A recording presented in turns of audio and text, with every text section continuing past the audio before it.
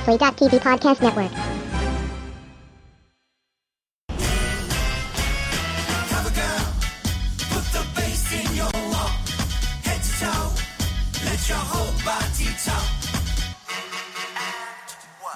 Congratulations, ladies. In the Interior Illusions Lounge, charisma, uniqueness, nerve, and talent category is duct tape. Gentlemen, start your engines, and may the best woman win. Maroon! Silence! Bring back my girls. Aja! Serving Desert Storm. You got she-mail. The time has come for you to lip sync for your life. Don't it up. Shantae, you stay. Executive realness. Sashay away. Extravaganza. If you can't love yourself, how in the hell you gonna love somebody else? Can I get an amen up in here? All right, let the music play. This is the Extra Hot Great Podcast, episode 115 for the week of May 9th, 2016. I am overuser of the word fierce, David T. Cole, and I'm here with seafood platter, Sarah D. Bunting. She's awfully crabby. Royal affirmation, Joe Reed. Yes, queen. Notoriously crappy dancer, Tara Ariano. 05678. And reoccurring purse, Mark Blankenship. Welcome to the podcast, first. Hello, we are back. Thank you for your patience while we took a week off due to Previously.tv forum upgrades, which Dave has survived. Congratulations, Dave. Oh, it's not over yet, but we're 85% of the way there, so. My point is that you are alive. I thought people would want to know that. Oh, yeah, sure. And we are back in and welcoming into the Blankenship chair, Mark Blankenship. Yay! Yay! Ah, the chair is so soft and warm. Ooh. Okay. Yeah. Like that gummy bear at the end of Ferris Bueller. Ooh. It's not a plush chair. What's going on? Been in my I think we all know what's happening with this chair. Now, of course, we had to bring Mark on because we wanted to talk about RuPaul's Drag Race, which he has been covering all season at Previously.tv. And this is the perfect time because the show is about to take a week off before the big finale. And so I thought this would be a good time to discuss the season so far. Mark, you have been extremely effusive all season about the quality of the queens pretty much right from the start. It seemed like there was not a lot of dead weight in your opinion. Please speak to that. I certainly will, but let me start by saying that, interestingly enough, the selection of quotes that opened this episode of the podcast is the exact order of my prayers at night. So that was a really nice coincidence that I wanted to remark upon. Well, I have to thank Joe for that. Me and Joe put that together like 3 years ago now, I think. Yeah. I think Even probably further than that. Yeah. That was season 3. I think we talked about the show at the beginning of season 3. Yeah, I was going to say that's how you can tell it's old. But anyway, go ahead. And Also, they still say you've got shemale, which is now on the show. it's you're and not the allowed to say Interior that. Illusions Lounge, which also is no longer a thing. It's controversial that we still say that at my church, too. But, Listen, We are who church we are. is church. They're slow to change. liturgy is liturgy. Anyway, this season's queens. So it's no surprise if you happened to read my coverage on Previously.tv of last season of RuPaul's Drag Race that I felt last year's queens were a fairly mediocre group, and that includes the winner, Sorry Violet. But I was more concerned, actually, that maybe the drag community had run out of exceptional queens, and that the The joy well of had watching- run dry. Exactly, and that the joy of watching the show was just going to be relegated to the sort of charisma, uniqueness, nerve, and talent of the judges or the intelligence of the challenges. But what was so obvious to me, even from when I watched the introductory videos that Logo posted this season, was that my fears were unfounded and that the group of queens that we were being delivered this season more than made up for last year's group. And I have happily felt that to be true week after week. And one of the things that has been such a delight for me this season is the fact that there is no one on this season that I actually hate, which sounds like faint praise, but typically on all reality shows, including this one, there's at least one girl on there that I'm like, oh God, shut up and get out. And like, yes, there have been queens this season who aren't as strong, like, say, your Derek Barrys. But Let's even say. the weaker queens, I feel like I'm interested by them. I don't just want them to shut up forever and go away, Roxy. So it's also... Exactly. Hey, Sorry. But I feel like one of the things that's been especially nice too is the diversity of talent and diversity of personality on this season, because we've gotten queens this year like Kimchi or Acid Betty who are doing things with makeup that we have not seen people do before. We've had queens like Bob, who I feel like bring something really fresh to the stand-up queen persona. We've had queens like Thorgy and or you think about like Chi-Chi is probably the rich man's Stacey Lane Matthews from a few seasons ago. So I feel like that it's been so nice to see girls. She is not from Chicago. Velour Couture. It's been so nice to see a group of girls who are all really strong in their own ways, all likable in their own ways, and all capable, perhaps as much as any group of queens in the history of the show, of rising to the performance challenges, which are the ones I love the most. So that's why it's been such a joy. And honestly, from Acid Betty on, I have really loved basically all of them and have been sad to see them go every week. Yeah, I feel like this is a season where, like, maybe for the first time that since they've started doing a final three, that I could see any of the final three actually winning, because they're all so very much like in their lanes in terms of like Right. Bob is the comedy queen and Naomi's the fashion queen with the good like improvement arc. And She's Becky with the good hair, is what you're saying. Right. Also that. And Kimchi is like the makeup queen who like still maybe can't walk in heels, but like has also a little bit of like an improvement arc and has the sort of hard luck family story where like she was overweight and she was discriminated against, and she's the I feel like she's the one that you're probably most prodded to root for of this final three, but I do like all of them, and I feel like either one of them feels like the arc of the season would be complete, which is, as you mentioned, a stark contrast to last season where none of the final three felt like that was a good arc to like, wait, what have they done actually to win? It's a pretty big difference. This season, actually, that breakdown reminds me of the Raja season, which was season 3, where it was a similar sort of thing with the final 3. There was like the sort of avant-garde queen, which is Raja, who won, and then the comedy queen, Manila Luzon, and then the pageant queen, right, Alexis Mateo. It's not a perfect analogy. Bam. There's no one really pageanty in this final, but I feel like Kimchi at least is trying to do some interesting things with drag that in the same way that Raja was, but I'm so rooting for Bob. Bob is my favorite. Bob's the best. I love Bob, and I will say Kimchi in Untucked is a treasure. Oh, She's yeah. the best on Untucked because her delivery of like just these very blasé reads, and then she's like, "Oh, that's not a read. Just kidding." Yeah, it's the way they interact on. I don't. on And then this season is with very the fun. lisp, it's like it's really beautiful because there is this like mean girl, every rose has its thorn thing that she's doing, but she is super sweet, and she just has a way of describing things, and so does Bob. Yeah. Bob is real clever, so Yeah. I don't know. It still manages to like fascinate me all these many years later, the way that they can be so sort of performatively barbed with each other when they talk, especially on Untucked, and still like generally be like really cool with each other. We're like at the end where Bob's like, "I love Derek, she's my sister," and I was just like, man, because like to hear you guys talk about it, but it's in a way that's what makes the show refreshing for reality TV, is that you can enjoy the kind of mean girlness of it because ultimately deep down you feel like a good 80% of it is performative in a way that is fun, And that so many of them know each other from before, and that they're not like, there isn't this sense that like they're thrown together and that part of the drama is coming from them all living together and not getting enough sleep, like on Project Runway, for example. yeah Whereas this is more like it's just coming from like the drama is baked into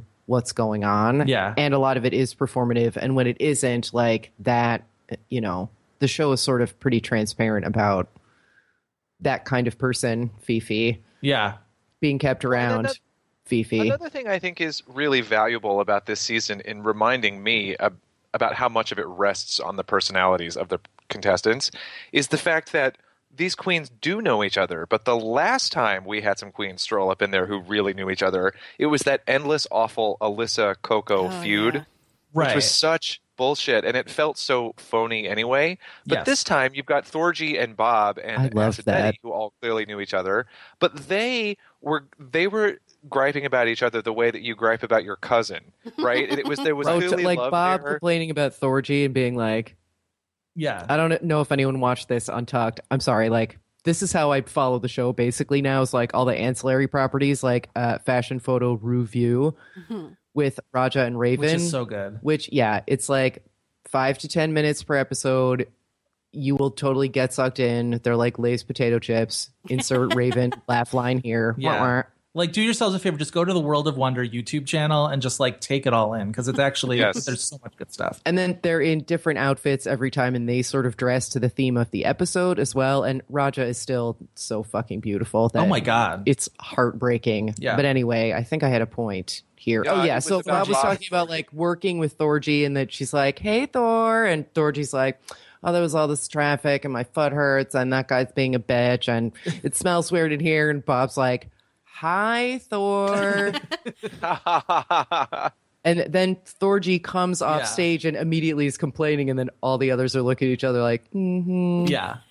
I'd also like to observe here before I forget that, so that you can also be creeped out by this, that I feel Thorgy out of drag looks like the actor who played the neighbor kid Skippy on Family Ties. 100%. Oh, 100%. If Skippy grew dreadlocks and got taller. Oh my god. Cannot unsee Mark it. Price Sorry. is that guy's name.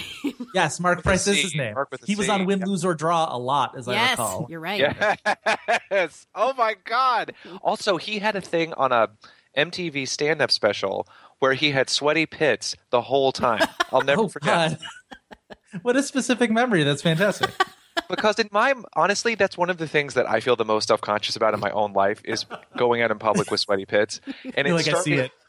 And I feel like it started right there with Mark Price in a way. It's like his name and my name. He channeled me somehow, but I'll never forget his big joke at the end was, back then they had sex, drugs, and rock and roll, and now we've got masturbation, crack, and Madonna. And he throws his hand up, and there's the big pit, and it's a terrible joke and the pit stain. And I was like, oh, Skippy. Thank God he doesn't have a career anymore. I know. He's probably except for as a drag queen from Brooklyn with hairy legs. Doesn't he? Yeah. Oh, another thing I wanted to bring up.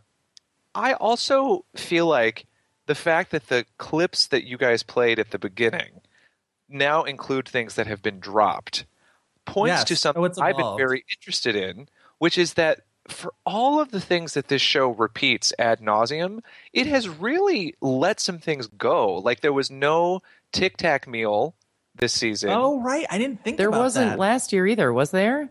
There was. She was juicing last season, so she put a single Tic Tac in a blender full of water. Oh, hilarious. Yeah.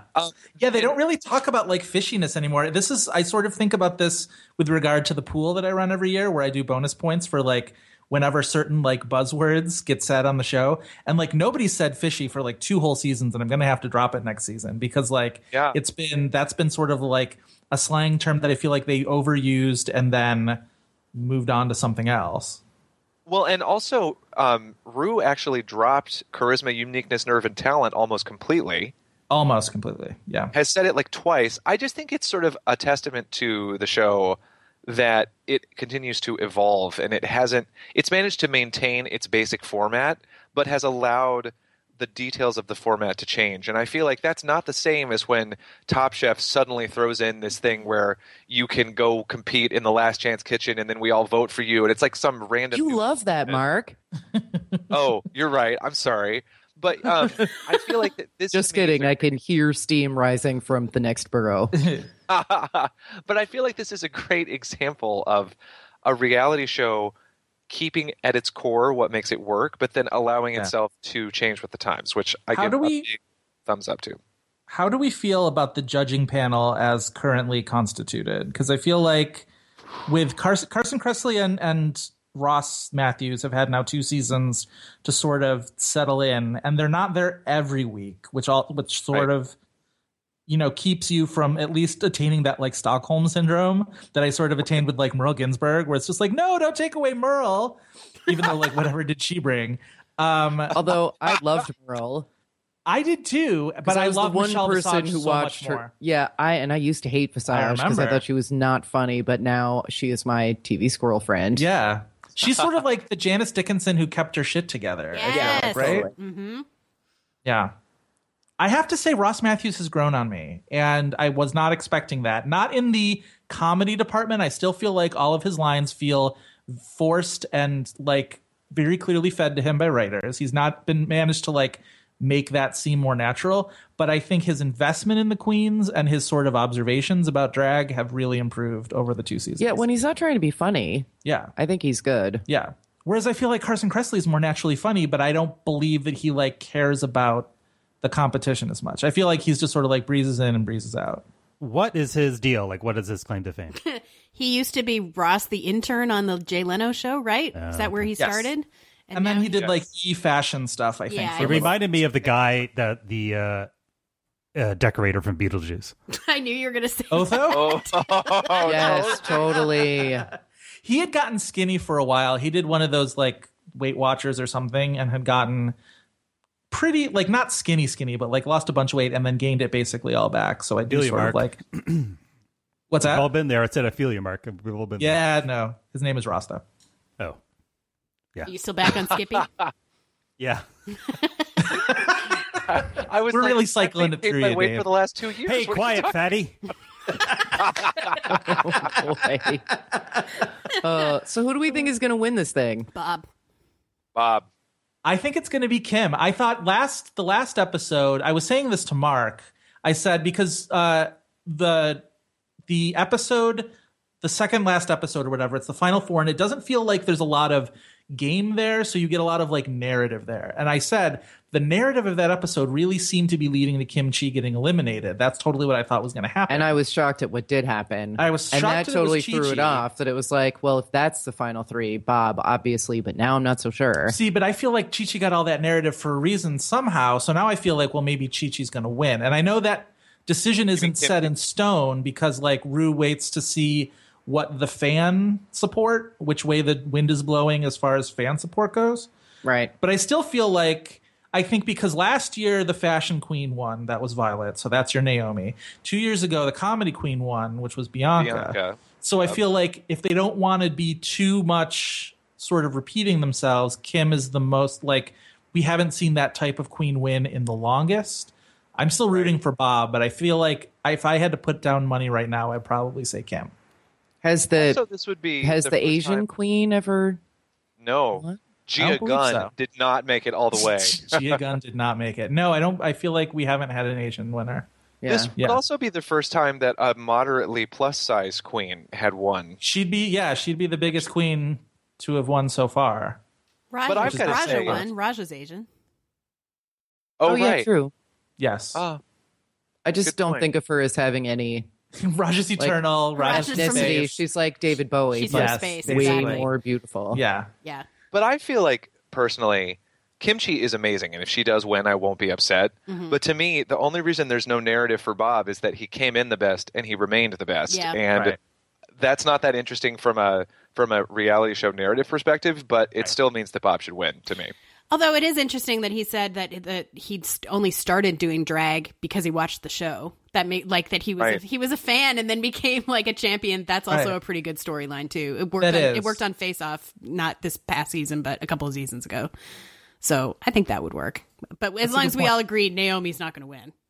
Yeah, no. No. I would be not totally shocked, but I would be. It's the longest odds at this I point. love her voice though. She should really start doing Yeah. some sort of voiceover of I don't know what she would read. And she's another one Filth. who comes across a lot better on Untucked, where it was just a little interstitial clip where they were like panning across everyone, and she does this about because my pussy pops severely and yours don't, and I was like, damn, like, and that's from like this like obscure little Vine that she made me go and look up after watching that. I was just like, I love that way that like that drag culture sort of like winds its way through like meme culture. Yeah. It's so good. I also love that she occasionally, while someone else is talking, will just absentmindedly like look over her shoulder to look at her own butt and then be like, still great. Like, that's right. Yeah. Well, That's right, lady. I agree with Mark. It's been a tremendous season. I'm very excited to see how it ends. And if you have predictions, you're supposed to go on social media and tweet or whatever, hashtag your allegiance. So hashtag Team Bob for me. Yeah, for me too. I'm going to go Team Kim. I think it might happen. And I got to say, Team Bob all the way. Dave, you watched one episode. I like Bob. Yeah. Yep. Bob is He's got a great line that'll play at the end of the episode. So. Oh, yay. I will not be sad when he wins, but I'm just going to vote for Kim.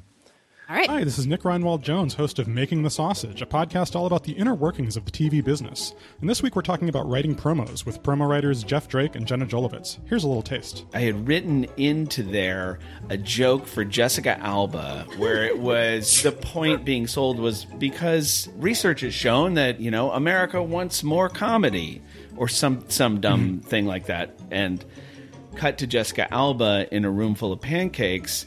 And she says... Sorry, I'm just going to enjoy that for a minute. And she says, more comedy? I thought they wanted more pancakes. So we bought 1,000 pancakes, sweet. Which, by the way, 1,000 pancakes, if you're going to shoot something that looks like a room full of pancakes, you're going to need a lot more than 1,000 pancakes. Yeah. If you want to hear the rest of that story and many others, you can find Making the Sausage on previously.tv. Just click on podcasts or search your favorite podcasting app for Making the Sausage. Hope to see you soon. Thanks.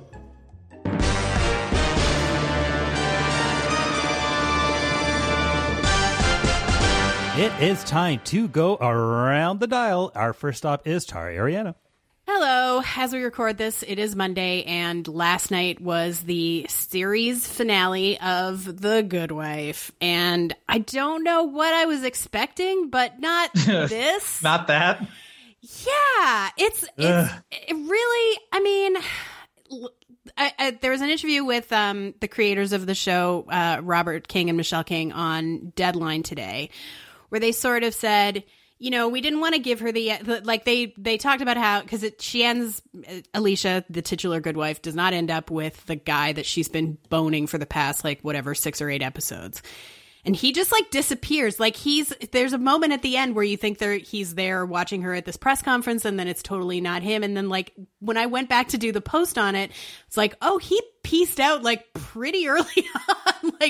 The fact that whatever their last scene is the two of them plus Carrie is weird. And then he's just gone. It's so unceremonious. So in a way, I kind of admire that it reflects what life is like more so than what a TV series is like. Everyone doesn't get their big valedictory moment. I mean, they had that episode a couple of weeks ago with the engagement party for Peter's mother, where there was a little bit of that, where obviously there was a showcase for all the characters that weren't going to make it to the finale. But at the same time, it's anyway, in this interview, they refer to her, to Alicia, as saying she's not a Walter White, but the way it ends, it seems like they kind of do think she's Walter White, because the last thing that happens is Diane finds her in the bowels of this hotel where this press conference is happening, where Peter is stepping down and taking a plea deal. And because Alicia has thrown Diane's husband, Kurt, under the bus with this really shady courtroom thing, she slaps her in the face hard. Sarah and I were talking about this today. I think that's a real slap, because I made a GIF of it. You can see it on previously.tv, because there's no cuts, and you see Margulies react to it, and when she pulls her hand away, her face is red. There's a palm print there. And it parallels what happens in basically the beginning of the series, in the series premiere, where it's another press conference that Peter's giving, where he's, disgraced and has been buying hookers and blah, blah, blah. And then Alicia slaps him, but now she has become the Peter in her own life. I don't know what we're supposed to think where she goes from here. Does she, if there's no Jason, does she just settle for whatever she had with Peter, whatever that may be? He's still into her, obviously, but he's also still a total horn dog, and I don't think that she has a future at any firm with Diane now. And I also think Luca's probably going to get fired, because she was part of this shadiness that Alicia, enacted in the scene. And pretty bitter that was Luca's send-off, was participating in that shit. Yeah, we don't see her after that, right? No, we see her at the firm because Alicia goes looking for Jason and she says he's not here, and I don't know where he went. That's her send-off. Like, still hanging out in the office before Diane It just gets seemed there, really get punitive. Out.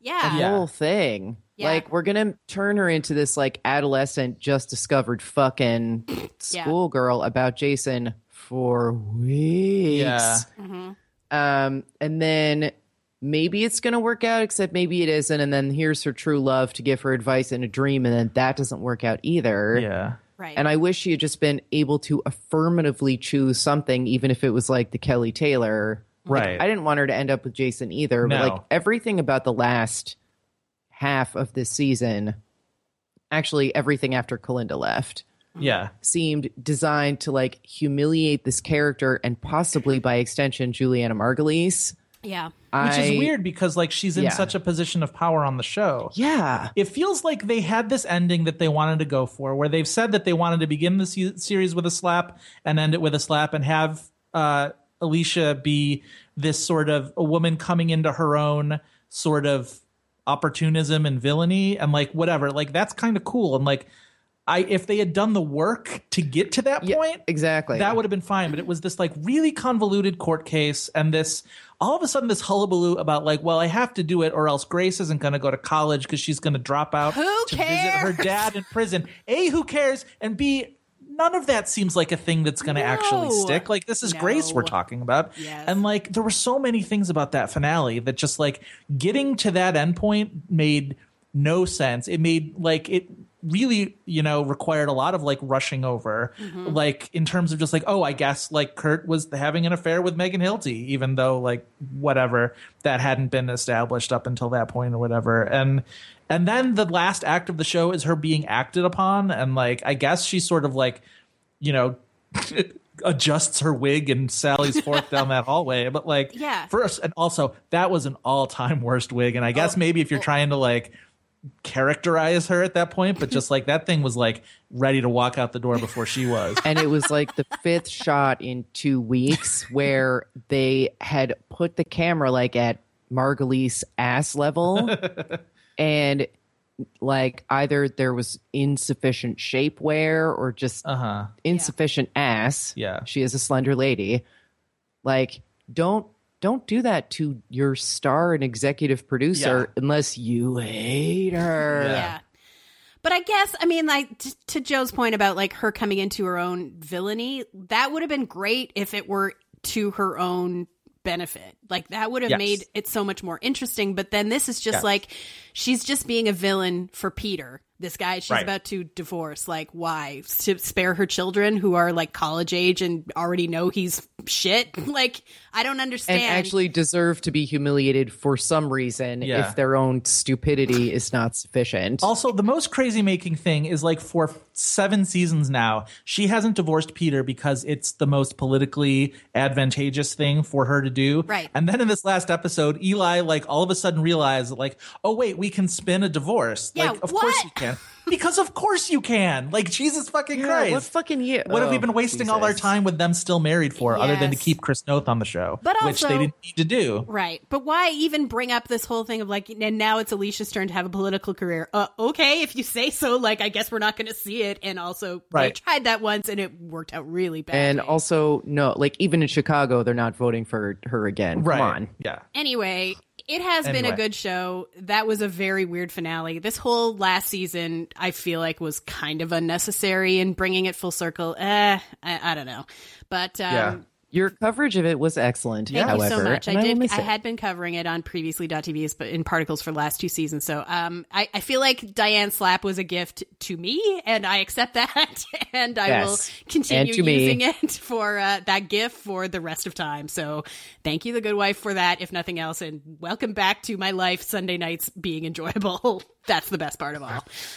And my plug is Also this week, tonight, as you listen to this, Tuesdays, Married at First Sight, the first year, that garbage show on FYI is gone, but replacing it is a new season of FYI's garbage show Arranged, all about arranged marriages. It's a whole... Between even garbagier people. It's really than last year. Mm-hmm. I don't know if they'll ever top Christian and Maria, but anyway, Sarah and I will be covering it together on Previously.tv, so check out our coverage there. Mark Blankenship.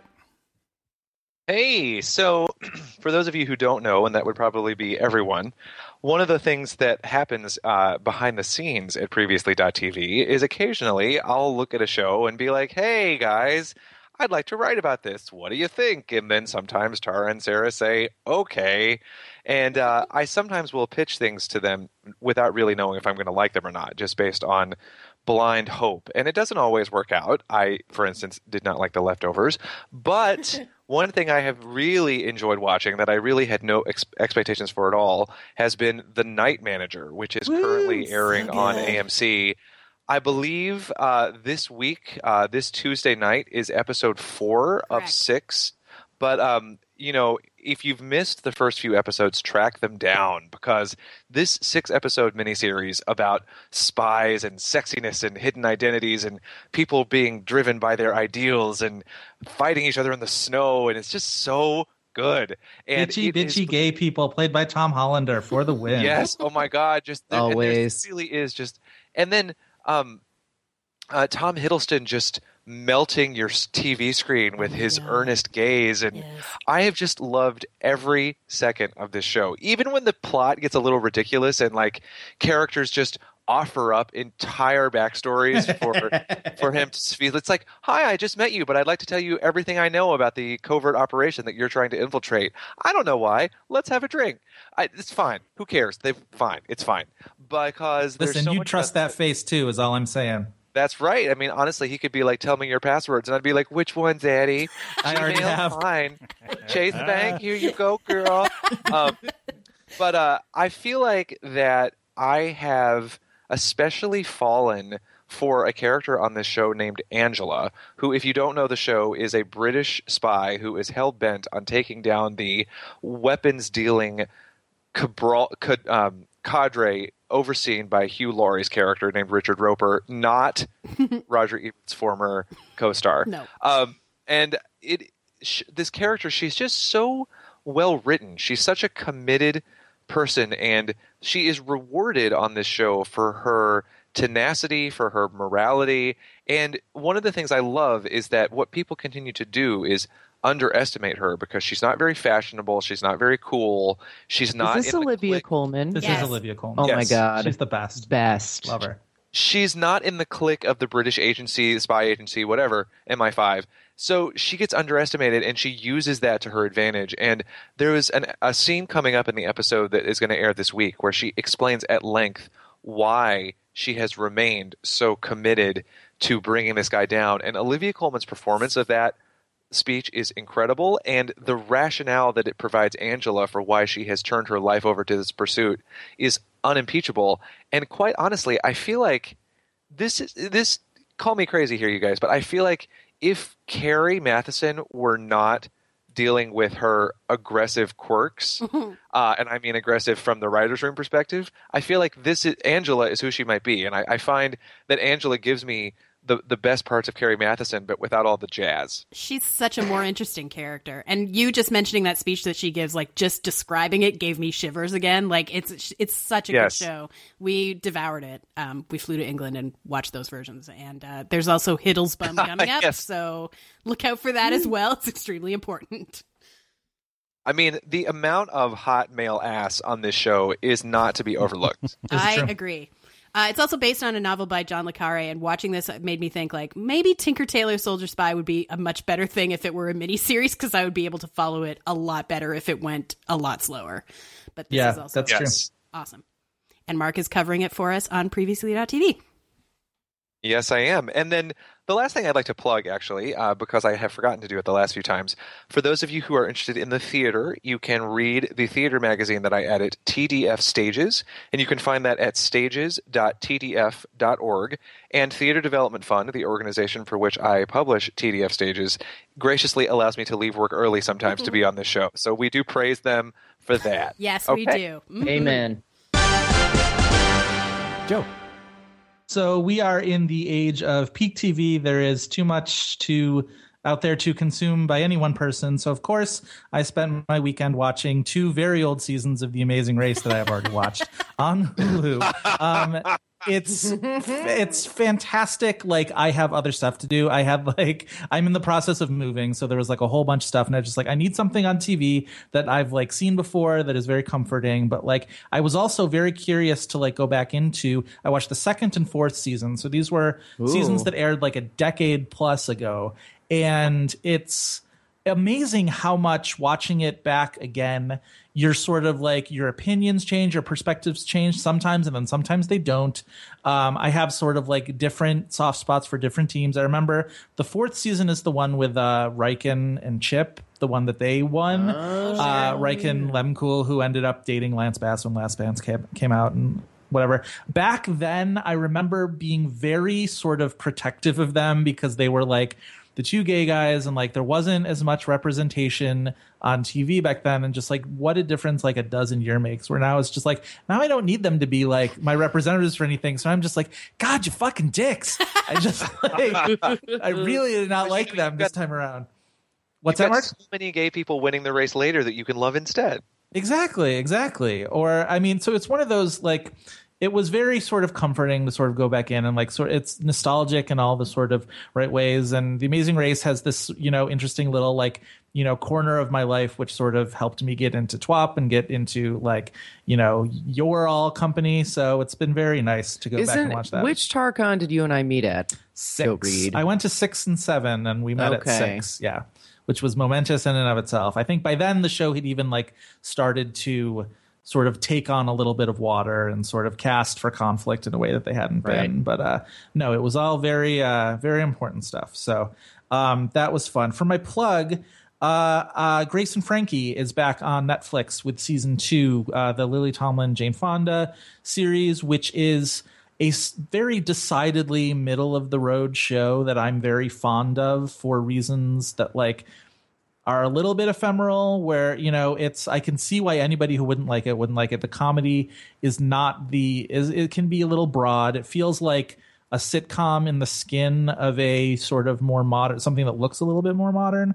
But I find it very sort of enjoyable to watch. And I think season 2 is a definite step up from season 1. So if you go to decider.com, I reviewed the 2nd season of Grace and Frankie. And then just to sort of further wrestle with the kind of weird, muddled middle ground, because it's a show, where 2 of the main characters are this like older in life gay couple, but like gay audiences don't seem to have really latched onto it. And that's maybe another sort of part and parcel of the fact that we aren't so deprived of representation anymore. But it's interesting to think about the show in that context. So myself and another writer, Joel Kim Booster, had a sort of back and forth about the show and what its strengths and weaknesses are, and I thought it was pretty good. So go to decider.com.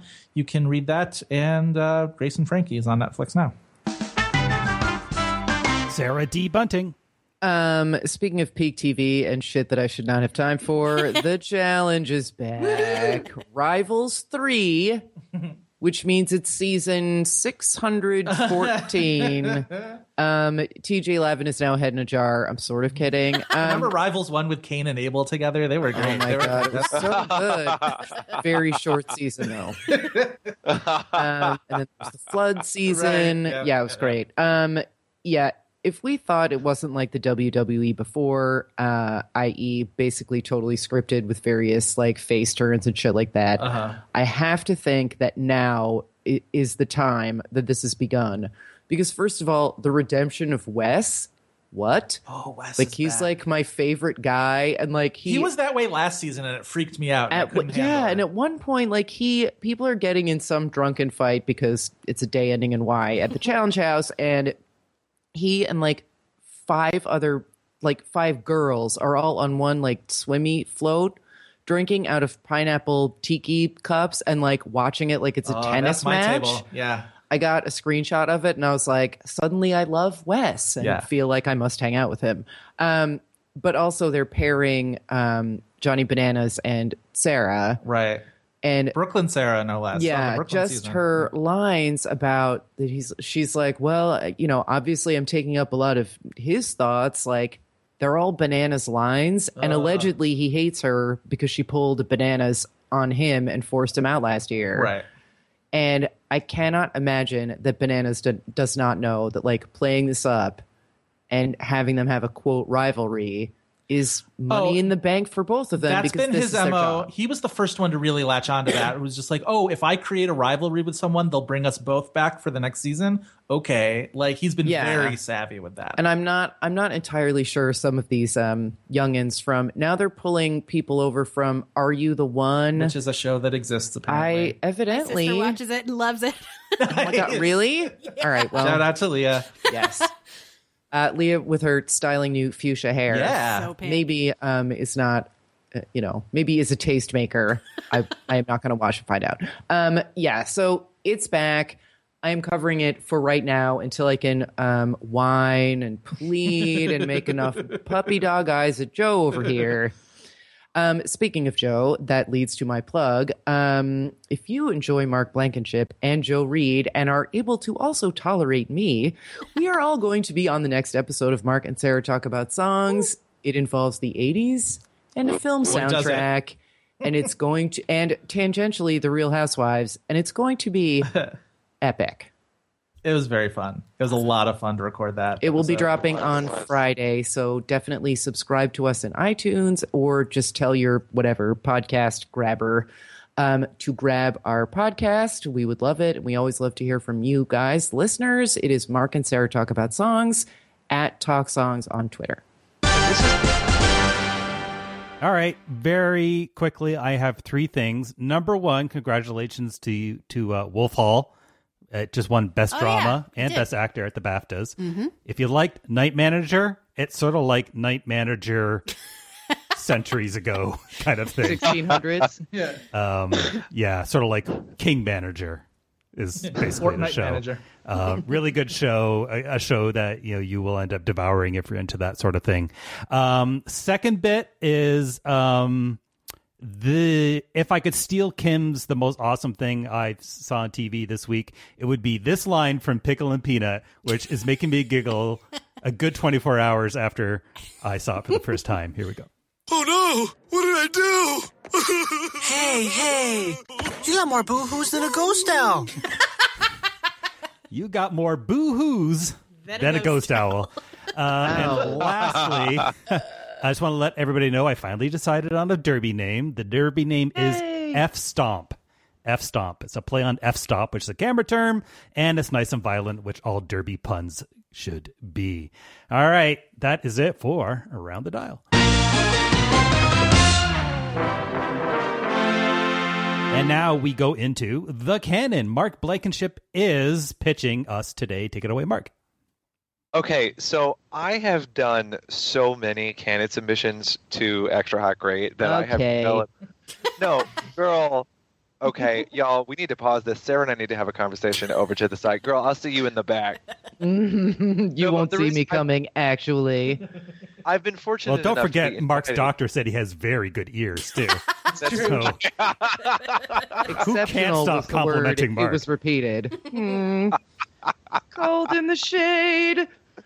Oh, but the point is, look, I've been fortunate enough to present many episodes to the canon, and I always have this intense internal debate with myself about what do I want to bring to the fore, how can I balance the other things. But this time I just decided, what episode of television recently has brought me the most joy? And that is why today I am presenting you with Broad City season 2, episode 9, Coat Check. And I could say that really, if I could, I would just submit every episode of Broad City to the canon just en masse, just a giant super firing canon. But I felt like that because I could clearly only submit one, I wanted to go with this one because honestly, it just there are two jokes in this particular episode that stuck out with me and made me laugh so hard and have continued to make me laugh like over a year after I saw them. And we will get to both of those. Don't you worry. I do want to say before I begin that one of the reasons I love Broad City so much is that it is such a hilarious show. It's so packed with jokes, but it also manages to build such wonderful relationships between its characters, and it makes me care about them even as they exist in their surreal world. And I feel like that's such a wonderful and very tricky balance to strike. So that this season 3, we were able to get an episode that was very heartbreaking, involving Abby and Alana's friendship and Abby's relationship with a guy, and some stuff happened that was legitimately painful, and it's only because these are so like genuinely real that they can move us like that, but at the same time they also exist in this world of complete surreality, which I just really love. So the thing that happens in Coat Check, the episode begins, and there, I swear to God, within like 45 seconds there are 1,000 jokes that make me love it forever, and I had such a hard time choosing quotes to pull for this, but I just want to say that the girls have been given the opportunity to be in Coat Check, and of course that at a fancy charity event, and that immediately leads to them A, not understanding how Coat Check works, but then B, deciding that it's still going to be the most fun ever. They put on coats and pretend to be other people, and in perfect form Abby puts on a woman's coat and is like, I like to eat and I have fake boobs, and then they're like, yeah, but if someone wants to get fake boobs, that's their right, feminism, and just, it's amazing. But then the thing that happens quickly after that is we learn that Ilana does not know how Coat Check works, which means that while she's off pooping in the bathroom and then trying to have some sort of sisterly bond with the woman who oversees the bathroom, like she's the bathroom attendant, while that's all going down, poor Abby is left trying to figure out whose coat belongs to whom. And this is what happens when people try to front with Abby and take coats that don't belong to them. All right, who's got a Marc Jacobs pea coat? Oh, okay. Small or medium? Small. It's medium. This is small. Mm-hmm. Excuse me. I wear a medium. It's not a big deal. Who's got the Chanel jacket? Mine. Okay. That was a trick question. There is no Chanel. Do not play me, guys. Not today. And I don't know. I think it's just that she takes her job so seriously, and she's so terrible. I don't know. It's like she doesn't know how Coat Check works, or, well, that's not true. Ilana doesn't. But Abby, she will find a way to be really good at her job and be really serious about her job, no matter the crazy circumstances, and I really admire that. And then because she's so dedicated to doing a good job, she is overcome with the responsibility of returning a coat to one Ms. Kelly Ripa. And I did not select this episode for the canon knowing that Kelly Ripa would be in the news for a scandal involving her co-host, but let's not worry about that. But then Abby gets very nervous around Kelly because Kelly's coat has accidentally walked away. She doesn't know how. And Kelly Ripa's pretty blasé about the whole thing, but then says, great, here's my information. Call me if you find the coat. And Abby's like, what? And then this is what happens just before Kelly leaves. What's your name again? Oh, it's Kelly. It's Hope. It's Faith. My name is Abby. That's what my parents gave me. Okay, well, when I was born. Nice to meet you. Thanks. Thank you. Thank you for your talent and for your role modelness and for just being Okay, I chose that section because there's so many things to break down about how the humor works in this episode. One, the fact that Abby starts confusing herself with Kelly Ripa herself, and then with both of the characters from Hope and Faith. It's just perfect and ridiculous. And then what you can't see just by listening is that when Abby is thanking Kelly for all of those things, Kelly is gone. Kelly has left, and Abby's just talking to the invisible Kelly and just explaining her role modelness, and it's amazing. And then she passes out at the end which I just love. And then one of the things that's so great about this episode, too, is it pinpoints how you literally never know where the show is going to take you, because then Abby and Alana get back together, and they go together on a mission to get this coat back. And they go to there's a clue that they find that leads them to this guy's house, but he has moved out, and his girlfriend, who is still there, is hosting an orgy. And she's like, I would love to help, but I'm having this orgy. But here, when you see him giving back all of this, and for some reason the guy is a collector of Civil War memorabilia, which seems really random until they get to his place, and then when his new place, I should say, and then when he tries to front like he's not going to give back Kelly Ripa's coat, then Abby pulls out an ancient Civil War pistol and threatens first to shoot him with it and then destroy it. AMC Network's Sundance Now is a premium streaming video service offering a rich selection of prestige dramas, heart-stopping thrillers, and gripping true crime series from around the world. Sundance Now believes that life is more enriching when experienced through perspectives that differ from our own. Why is Sundance Now so awesome? Sundance Now's catalog includes award-winning original content, international exclusives, and hard-to-find properties at a fair price. You get premium content and no commercials for as low as $4.99 a month with an annual membership. And you can enjoy it anywhere. Sundance Now works on all your favorite devices. Download the app or watch online on Apple and Android devices, Amazon Fire TV, Google Chromecast, Roku, and more. My favorite aspect of Sundance Now is their documentary library. Pop culture investigations like The Cult of J.T. Leroy, The Pussy Riot doc, and that must-see for Project Runway fans, Bill Cunningham, New York. But the catalog is impressively deep on the true crime front, too. There are lots of films I've covered for my true crime newsletter, but just as many I haven't had a chance to watch yet, and I had to force myself not to start Valentine Road instead of recording this ad, so let's get to that promo code so that I can get back to the film, and you can join me free for 30 days. Start streaming your next obsession.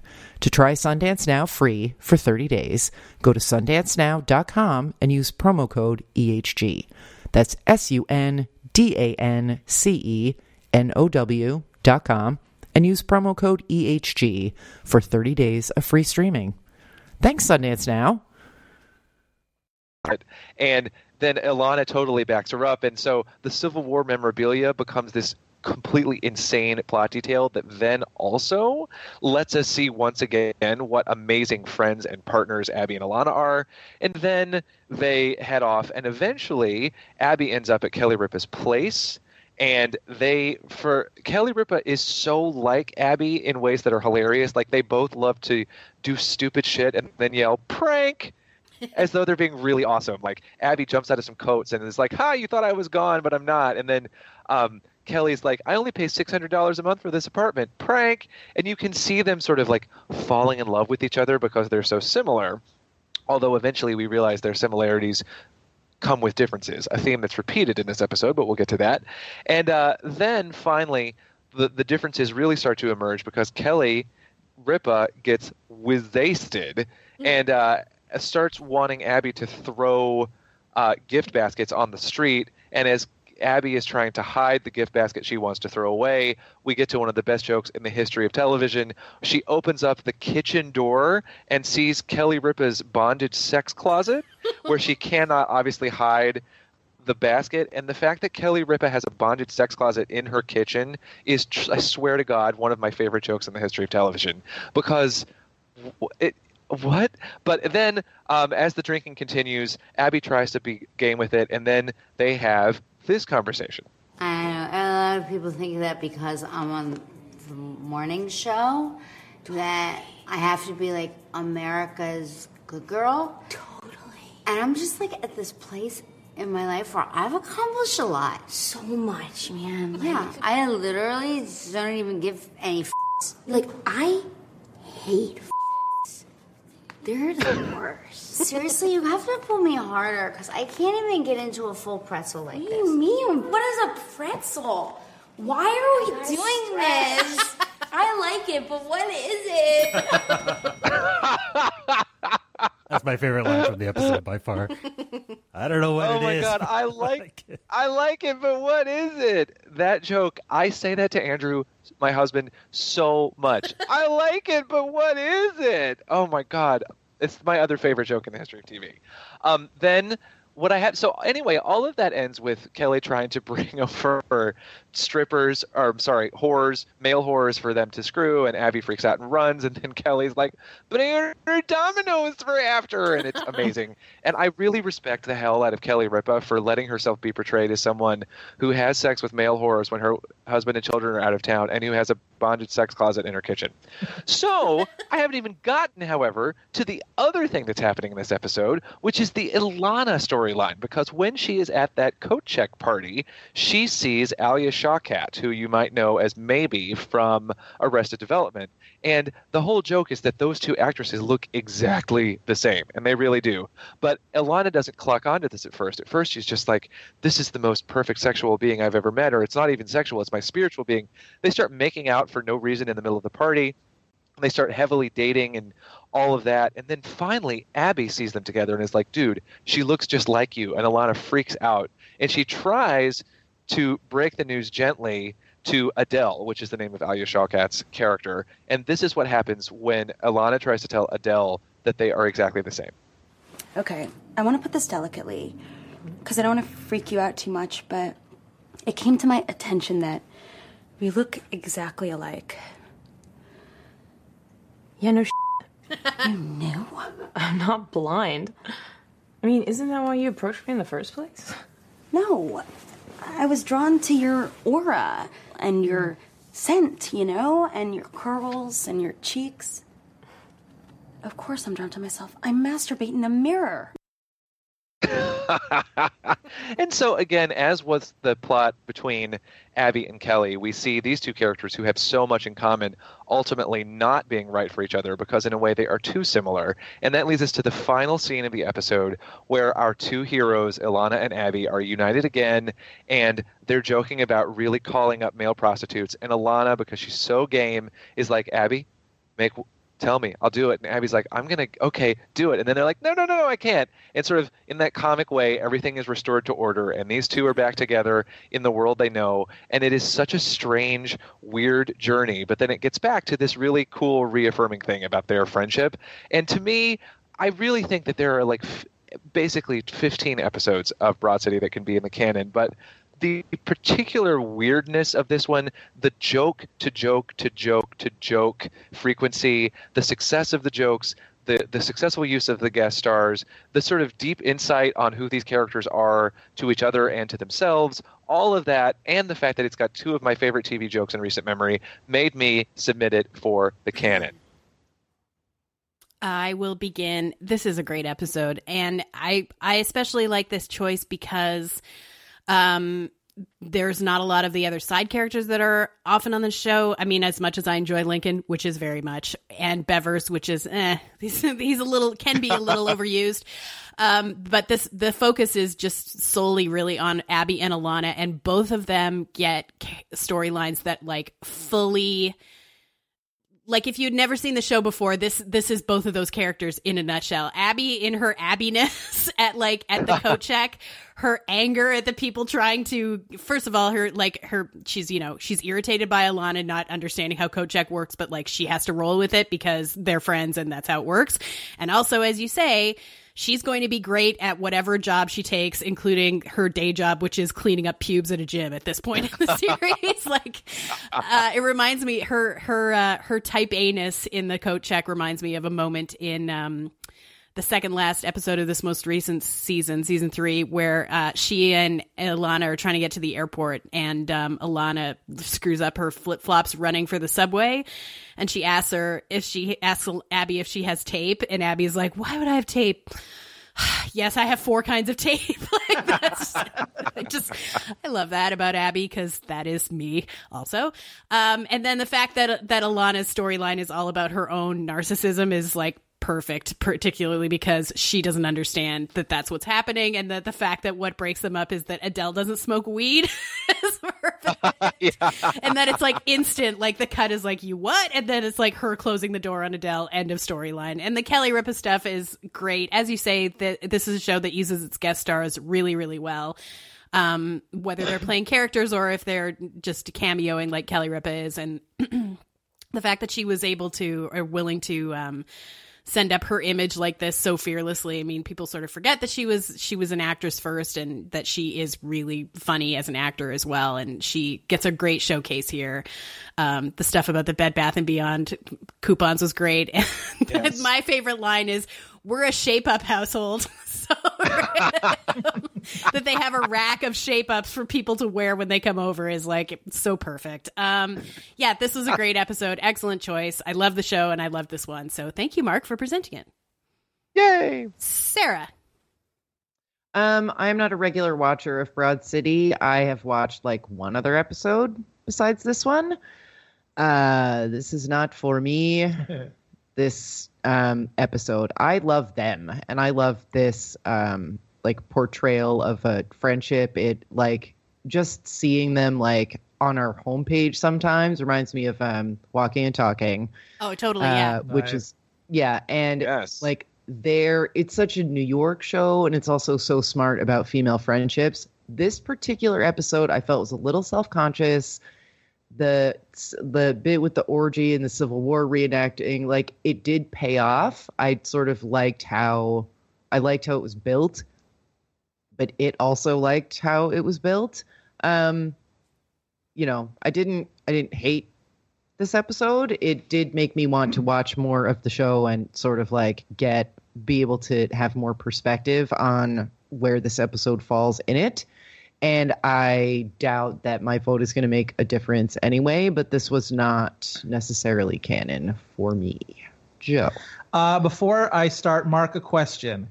The woman from the orgy, is she Yes. the woman from the Chorus Line movie? Yes. Yes. From Every Little Deidre Step? Goodwin. Yes, that's her. Okay. I was She's very also proud the of myself for calling that. All right. She's also the woman in the movie Chicago who says, "He ran Yes. into my knife 10 times." Yep, exactly. Love her. She's fantastic. I mean, Broad City's fantastic. Sarah mentioned the New York thing. I know for people who don't live in New York, it's sometimes tiresome, and I get it. But like the sort of different versions of New York that you get, where like Seinfeld's New York is different from 30 Rock's New York, is different from Broad City's New York, and I love the New York that we get with Broad City, where it's and even it manifests through its celebrity guest stars, where like this version of Kelly Ripa is like Broad City, New York sort of come to life.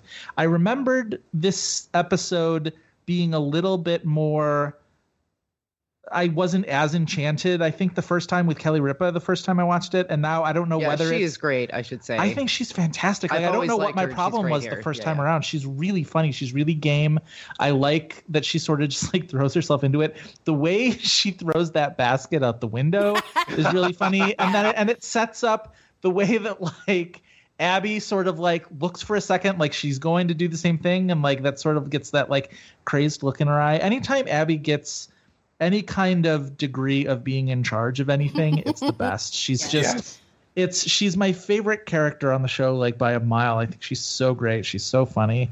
Alana I love too, but Alana's, obviously a very different character. The one thing about this show that I think is very impressive is they are so good together, Abby and Alana, but also they do really well when they're apart. And not all shows with like a central twosome like that work as well when the main characters are separated from each other. So like super kudos to this show for that.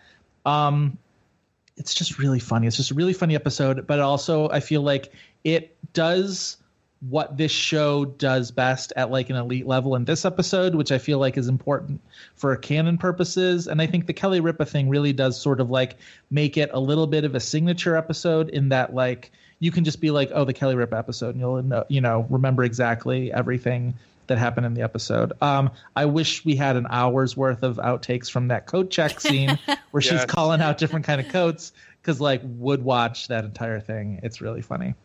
I forgot to say before we go on, Joe, you reminded me, a New York specific joke that I did want to bring up from this episode that is so specific. And when they're on the High Line and they see one of those wooden chairs come open, and they basically have a blood sport to get onto the wooden chair, it takes like 5 seconds out of the episode, but it's so perfect. Yeah, those lounges are never open. Yeah, it's great. All right, I'll wrap us up. Sarah, you were talking about the show being a little pleased with itself. And somebody else was talking about how it uses guest stars. I will say the exception to that is the Hillary Clinton episode from this season. Yeah. That was so awkward and so forced and so synergistic. It was like super barfy. It really kind of was like, you guys should have like taken a step back and reevaluated that one. But this episode, you're right on, Tara, that this is a great introduction, if you've never seen this show, to the show's characters and what they are at their essence. And you don't get as much together time with them as you do in other episodes, but you get enough to get a feel for the dynamic. The show is really, really solidly funny. I think for me, the episode I would put up for the canon is the package delivery episode. And I think somewhere between season 1 and season 2, they had enough juice that they allowed themselves a bit of that 30 Rock elastic reality, that wasn't as there in such quantity in season 1, and same for 30 Rock too. It had it has the same sort of trajectory, and it's a very different show, and it's a very different New York from 30 Rock, but it shares a similar sort of anything goes in the service of comedy vibe without being like Simpsons-esque. You know what I mean? I do enjoy that part of it. So solid show, great episode, really great characterizations. You can't go wrong, except for the Hillary Clinton episode. But this, if you haven't watched this show, Mark, you picked a great episode as an introduction. So let's put it to a vote. Tara? Yay. Sarah? Afraid not. Joe? Yay. I'm going to say yay too. Yay! Broad City Season 2, Episode 9, Coat Check. You are hereby inducted into the Extra Hot Great Canon.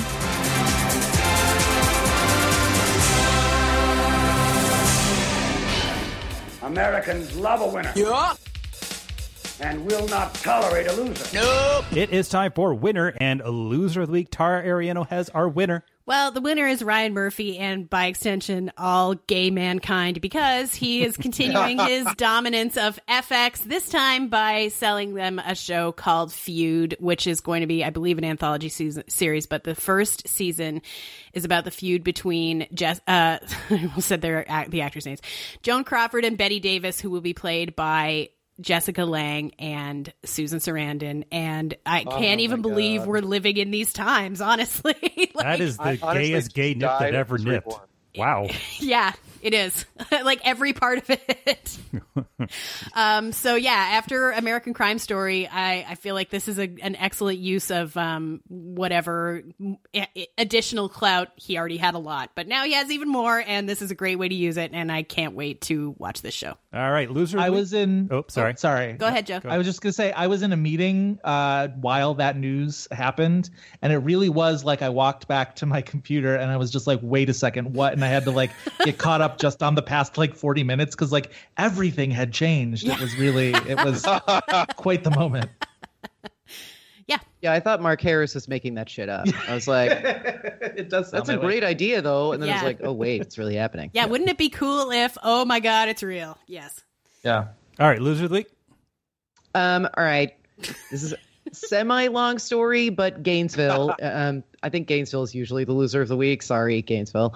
But my husband and I were watching a Dateline. It's like Dateline on NBC on TLC. They licensed it to all these different networks, and then they get to put their little tag on it. Dateline NBC, your jury duty pool. So Lester Holt introduces this story. It's like a basically teenage love triangle, and the girl broke up with the one guy that she dated in high school, and then his bestie, she started sleeping with him, but they didn't tell the first guy, whose name is Pedro Bravo, by the way. Awesome. Okay, yes. So, and then the other one's name is Christian. Pedro winds up like drugging Christian's Mountain Dew and killing him and burying him or whatever. So, but the girl, Erica, is giving these really weird, like, very slightly spectrum-y, like talking head interviews on the show. And then they're just talking about how like all three of them decided to go to the University of Florida in Gainesville. And then while she and Christian were like secretly boning, while Pedro was like writing poems about her in his journal and being sad and planning to kill Christian. And it's like, yeah, we were just hanging out and, you know, getting used to Gainesville. So now, obviously, this is the new euphemism in my household for doing it. Just getting used to Gainesville. Yeah. Like, my husband walked past my office door today naked, and I was like, I ain't got no time to get used to Gainesville this morning. So, you're welcome. Go get used to Gainesville, procreate, people the earth. Thank you, Bravo, Dateline. Hey, speaking about feeling naked in front of the whole world, I have a question for you, and that is this. Do you know what time it is? Gaines time? Time to get used to Gainesville? Gaines time? It's Gaines. Here we go. Pedro Bravo!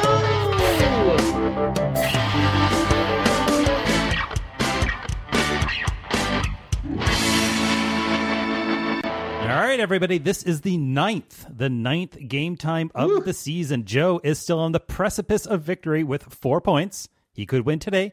Tar right behind with 3 points. Value guess now at 1 after last episode's win. And Sarah's looking for her first point. Today we are playing Oscar winner TV dinner from past guest and TV magazine TV critic Dan Daddario. Oh. Yeah. This has been sitting in the hopper for a long time. I had to apologize for him, but I wanted the right crowd for an awards-based show. Oh my God. And I think we got it. Yeah. All right. He earns himself like an extra 300 credit plus. redeemable for an extra hot, great mini topic of his choosing. This game tests your knowledge of Oscar-winning movies, actors' work on television. Okay. Each contestant will be told the name of a role on TV and the year that role originated. Okay. The roles may be guest star, reoccurring, leading, or from a miniseries or fictional TV series. No TV, movies, talk shows, or sketch comedy. Okay. All right. The contestant must name for 2 points both the actor and the TV project. Okay. All right. If a hint is required, the contestant will receive the name of a co-star on the project who has not won an Oscar. Wah, wah. Okay. Oh, so we get the character name. I will give you an example in a second. Okay. All right. So you have to guess both parts for the point. You don't get partial points for guessing the actor or the show. Got it. Both. All right. For instance, if the contestants were told Frank Underwood, 2013, the correct answer is Kevin Spacey in House of Cards for 2 points. Yep. The hint would be Robin Wright, after which the answer is only worth 1 point. Okay. The actors may have won Oscars before, after, or during their work on TV. It's up to you to figure that part out. All right. Are we ready to play? Let's throw it to Piggy. The description of this game. What? Oh, sorry. I was going to make a joke, and then it started, so never mind. It's not important. We will start with Tara. All right. Tara, Mark, Joe, Sarah is our order. Are we ready to play Oscar winner TV dinner? Yes. All right. Baby. Yes, we're ready to go to Gainesville. Tara. Yeah. That was what we're waiting for, Mark? No. Yes, it was. I'm ashamed. All right. Don't tell my family. Grace Hansen, 2015. I'm going to give you a little clue. We're starting with the most recent ones, and we're going to drill down to the oldest ones. This should perhaps get harder as we go along. Okay. I already need a hint. All right. So just to remind you, Grace Hansen, 2015. Yep. Your hint, co-star without an Oscar, Lily Tomlin. Oh. And Grace and Frankie, Jane Fonda. And you get 1 point. Got it. Mark. Yes. Nurse Pam, 2015. I need a hint, too. All right. Co-star without an Oscar, Toby Jones. Actually, I'm going to give you I'm going to give you a fuller clue for this game, since Tara got the point. Okay. It's not cheating. Toby Jones in The Fighter. Okay. Is it Melissa Leo in Wayward Pines? Correct for 1 point. Joe Reed, your first question. Avery Ryan, 2015. Avery Ryan. I'm going to need a hint. All right, your hint. James Vanderbeek, Boyhood. Oh, Patricia Arquette, CSI Cyber. Correct for 1 point. Sarah Bunting. Sally Rayburn, 2015.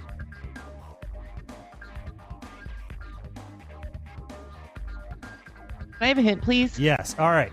The co-star without an Oscar, Kyle Chandler. The Oscar role for the actor, coal miner's daughter.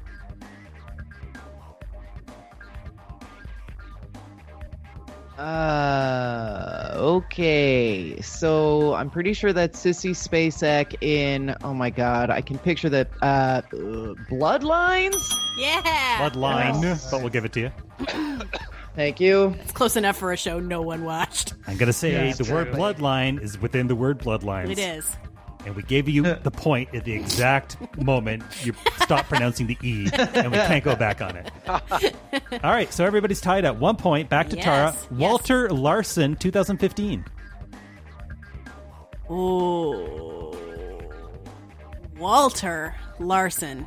Walter Larson, 2015. I feel like this is something from Fargo, but I need these are the most recent ones. I need the hint. All right, co-star Jack Black, Oscar role Mystic River. Oh, is this that terrible show that got canceled called... Is this Tim Robbins? What was it called? The Brink? Okay. Nice. Back to Would Mark. not have come up with that. God. Who will get the first 2 points? Maybe it's Mark. Let's find out. Dr. George Milliken. Oh, shit. 2015. Sorry, we're still in 2015. I need the hint. All right. Co-star without an Oscar, Gemma Chan. And the Oscar role, Kiss of a Spider-Woman. Okay. It's William Hurt in Humans. Heard of him? Heard of him. Nice. Joe, Russ Skokie? Skokie. Oh, that does sound 2015. familiar. Russ Skokie. I'm going to need the hint. Co-star Felicity Huffman, Oscar role, Ordinary People. Okay. Timothy Hutton, American Crime. That is good for 1 point to Sarah. Molly Woods, now in 2014. Molly Woods. Yep. Hint. All right. Your co-star is Goran Visnik, and the Oscar role is Monsters Ball. What? Okay. Well, it has to be Halle Berry in Extant, does it not? I can't answer that question, but I can accept that as your answer if that's your answer. Yes, it is. You are correct. Woo! It's Tara. That show, so forgettable. Yes. Lenny Turtletaub, 2014. Hint. Will Arnett, co-star. Oscar role, Whiplash.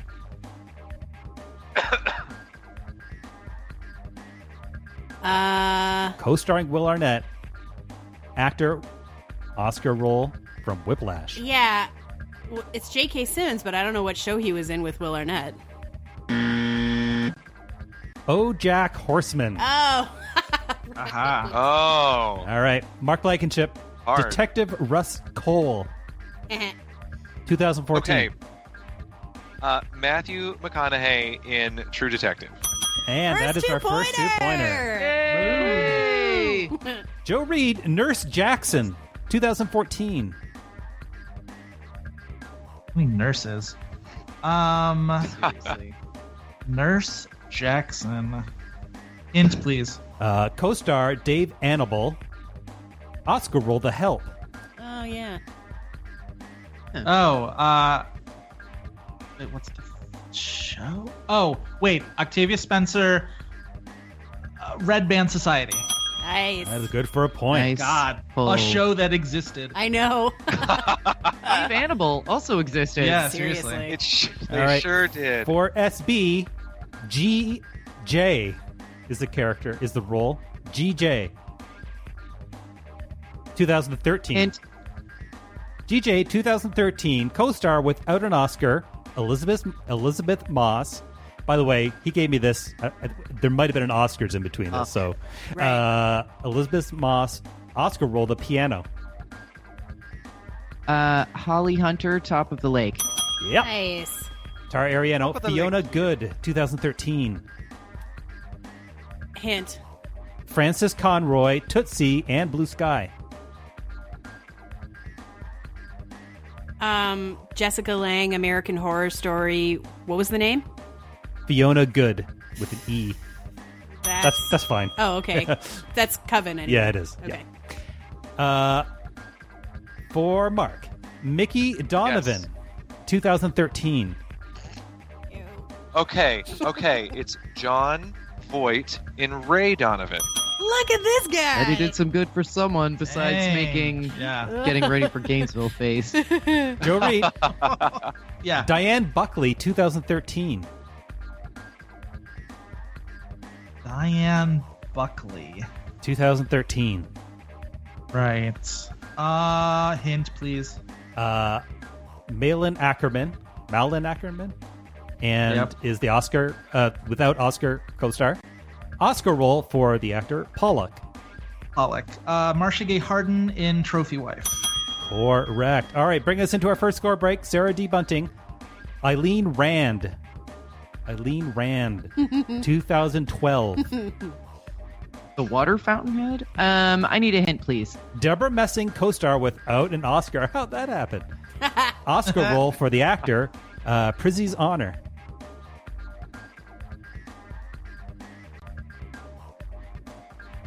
What?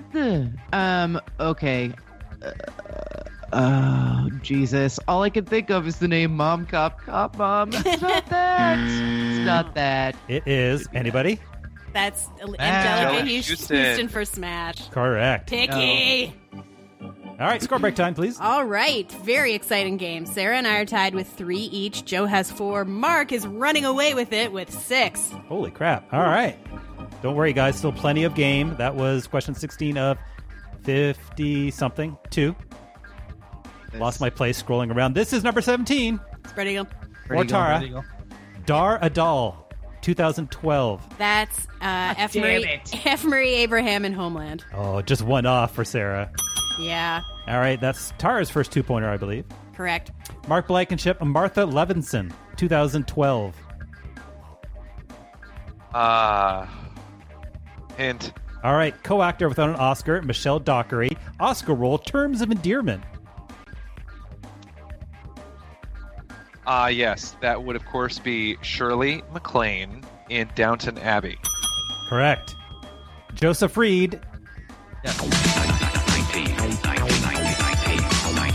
Chester Bernstein. 2011 now. Okay. Chester Bernstein. He was a substitute teacher at my school. I'm going to need a hint. All right. Your co-star, without an Oscar, Dennis Farina. The Oscar role, Kramer versus Kramer and Rain Man. Okay. Oh, God. Dustin Hoffman in Luck. That is good for a point. Nice. That's right. A show that happened. Yeah, seriously. R.I.P. horses. Seriously. Yeah. Sarah D. Bunting, Rodrigo Borgia, 2011. Is that right? Yeah. Rodrigo? Yeah. Okay. Yeah. Doesn't I track still need with a the- hint, though. Yeah. Holiday Granger, Reversal of Fortune. Let me read that role to you again. Rodrigo Borgia. Of the Southampton Borgias? All right. Let me try this. Jeremy Irons in The Borgias. There you are. Hey. Yeah. Tara Ariano, Harriet Korn with a K, 2011. Hint. Nate Cordry, co-star. Yeah. Oscar performance in Misery for the actor.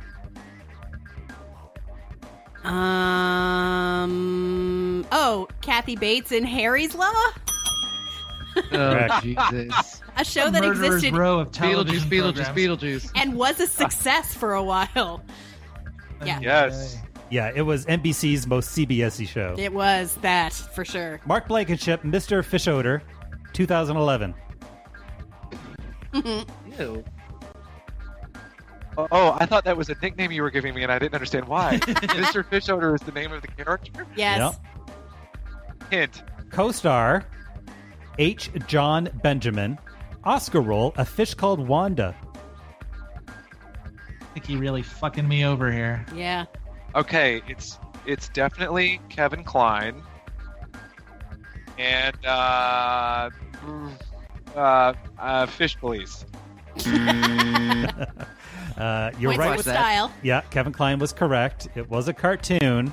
It's something that's on the air right now. It is Bob's Burgers. Bob's Burgers. Oh, Yeah. Sorry, Wendy.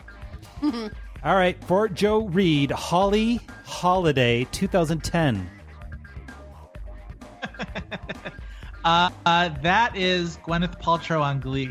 That is 2 points. Nice. Sarah D. Bunting, Nancy Donovan, 2009.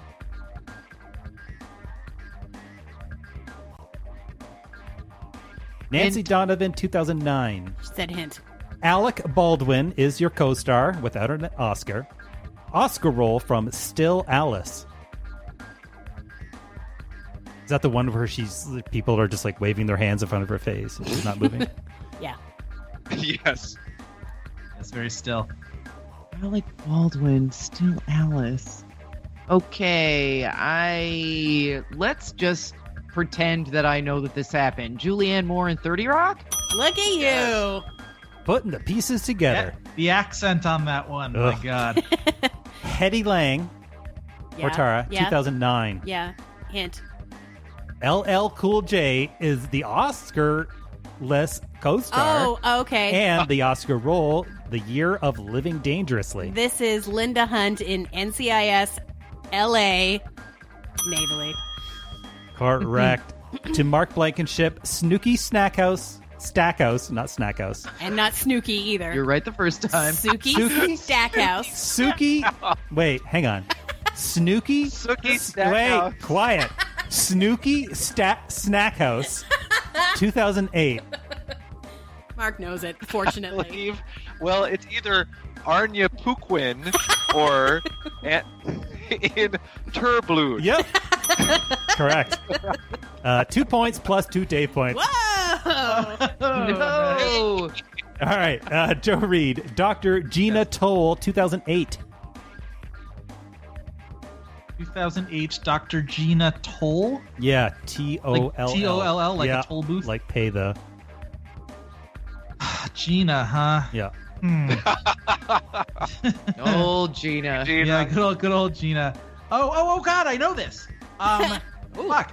In Treatment, this is Diane Wiest in Treatment. Hey! Nice pull. Well done. Sarah D. Bunting, Nancy Davis Dutton, 2007.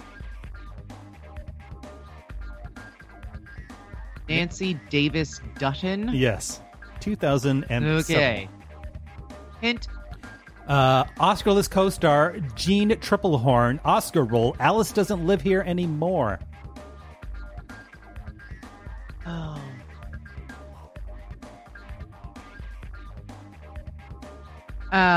Well, hell, I don't know. Ellen Burstyn on Big Love. Hey! All right, to Tara. Lieutenant John Kavanaugh, 2006. Hint. Your hint is Michael Chiklis, Yeah. Oscar-less co-star. Yep.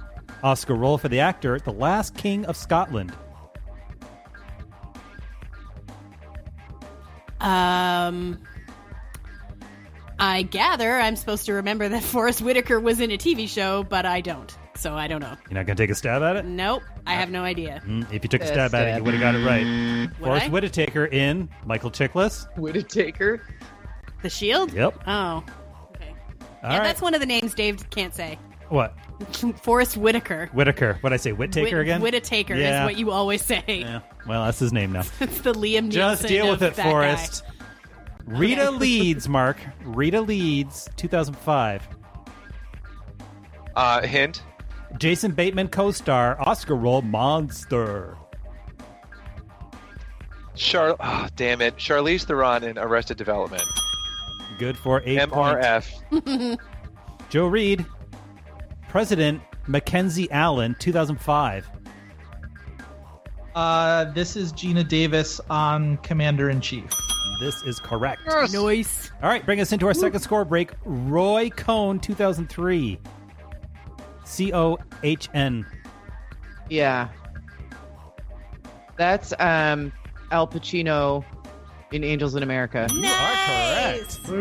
Yes. All right, score break time, please. Oh boy, this is really exciting. I have 7, Sarah has 8, Mark has 10, Joe just pulled into the lead with 11. Ooh. Oh. That was question 32. Mm-hmm. Back to Tara. Yep. Helen Oh boy. Nope, sorry, just lost it. Hang on. Jackass? Helen Girardi. Girardi. Girardi? Okay. Girardi. Oh, yeah, there's no L Yep. there. Yeah. 2003. Okay, is this Mary Steenburgen in Joan of Arcadia? It is. Apologies to Helen. Nice. Wow. Mark. Very nice pull. Thank you very much. Ariana Yes. Kane. Ariana Kane. What was the year? Sorry. Oh, I'm sorry. 2002 now. Just moved into 2002. I need the hint. Co-star Jennifer Gardner. Oscar role Network. Garner. So that would be Faye Dunaway in Alias. That would be a point. Joe Reed, Jill Green, 2000. Oh. Oh, yeah. Reese Witherspoon on Friends. 2 points. Sarah, Megan Green, 1999. Hint. Co-star Jesse Eisenberg. Oscar role Les Miserables. Blah. By the way, Dracula's back on TV, guys. Yeah. Not the same Dracula, but it's back on TV. Why can't I remember the name of this show? Because it All was right. on. It was I on know Team it's Anne North. Hathaway. Yep. We could call up Pam. Life as we know it. Oh, so close. Equally generic. Get real. Oh, fuck. All right, Tara. Yeah. Katrina Ludlow, 1999. Oh, that's Julia Roberts in Law and Order. Wow. That episode plays on my reruns a lot. Super bitch in that. She So really good. was. She was great. Mark Blankenship, Nikki Parker, 1999. Did I say 2009 for the last one? I might have. No, you said 1999. 1999. Okay. Nikki Parker. Hint. Countess Vaughn, co-star. Oscar role Precious. Monique in the Parkers. Good for a point. Back to Joe. Carly Reynolds, 97. Reynolds, 97. Gosh. Hint, please. Well, somebody co-stars with an Oscar to choose from, but Dan went with Jenny Garth, and the Oscar role is Boys Don't Cry, $1 Million Baby. Oh, fuck. Hilary Swank, Beverly Hills 90210. Correct for 1 point. Back to Sarah. Jamie King, 96. Jamie King, 96. Yeah. Hint. Yeah, right. Garcelle Bovas. Beauvais. Thank you. Oh, come on. No. Don't laugh at me for that one. Okay, That I'm was sorry. hard. Oscar role, Ray. Look, some of us didn't go to French immersion. That sounds like a personal problem.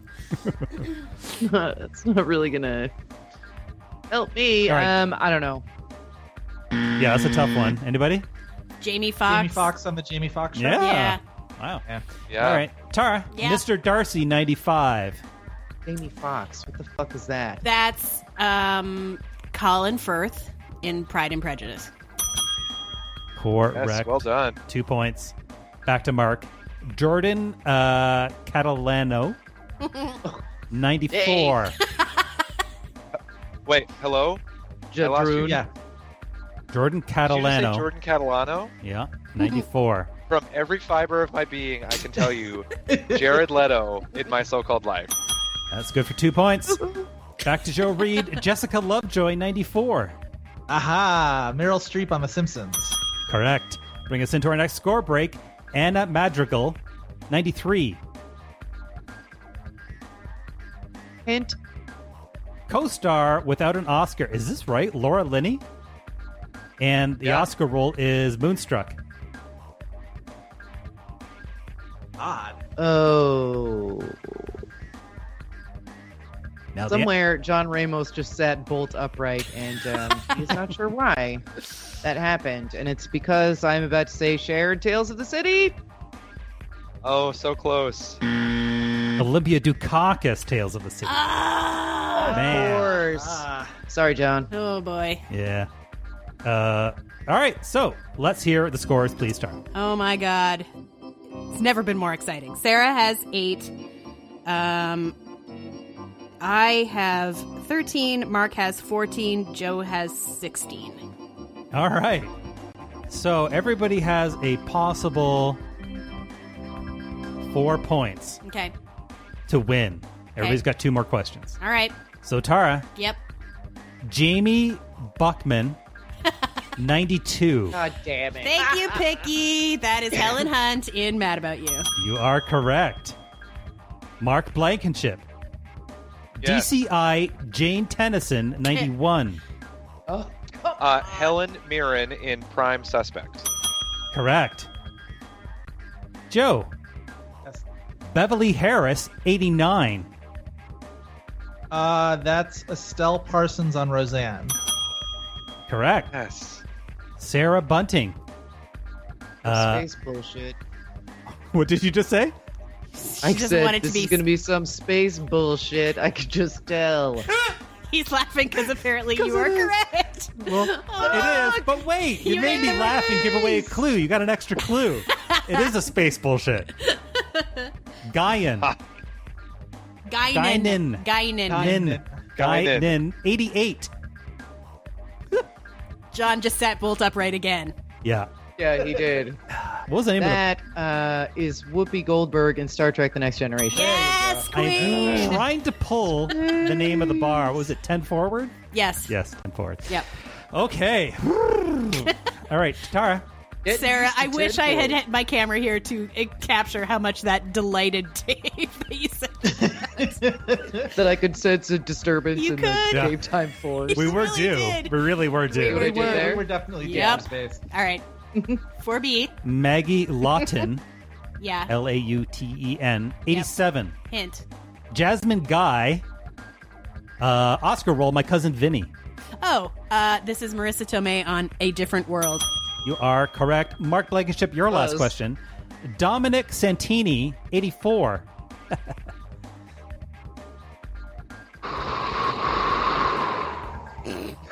Now, Mark, before you answer, what you just did is like part of the show's opening. Oh. Blowing out air? Sigh. You want Did that hint? anyone on Miami Vice win an Oscar? I have to take the hint. All right. Jan Michael Vincent is your co-star. Oscar role, Marty. Oh my God! So it was Miami Vice, and it's Edward G. Robinson. Incorrect. Ernest Borgnine in Ernest Airwolf. Borgnine. What? Wow. Oh shit! This is how the theme begins.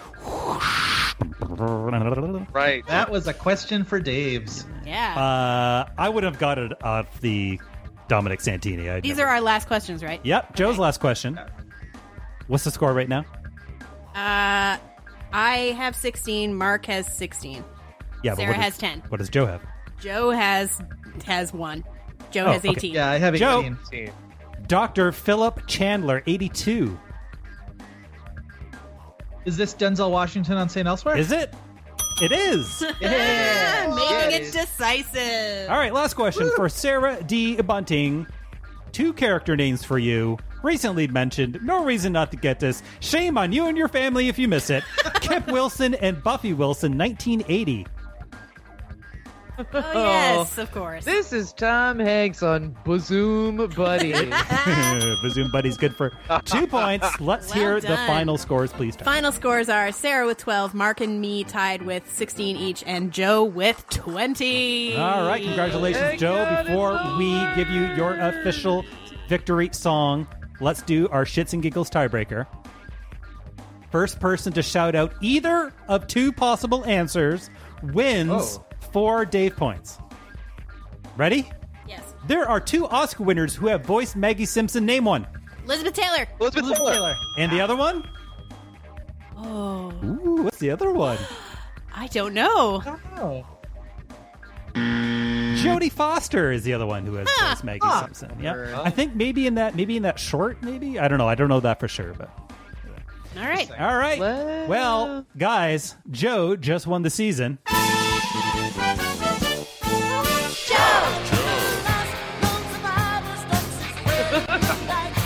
Here it is. It's happening. Listen it.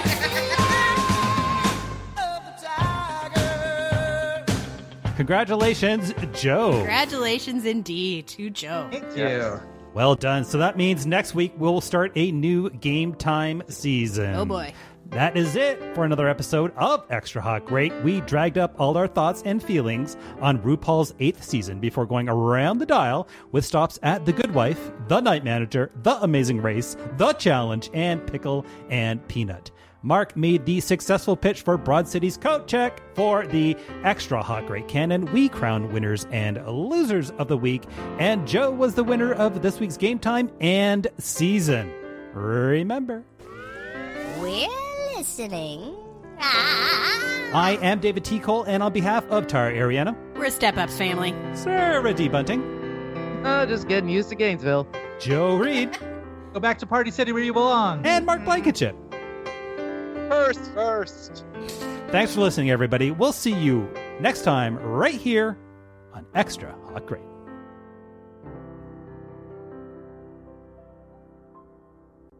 This shit is not easy. I am fucking sweating.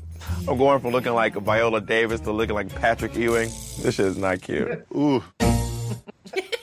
This has been a production of the Previously.tv podcast network.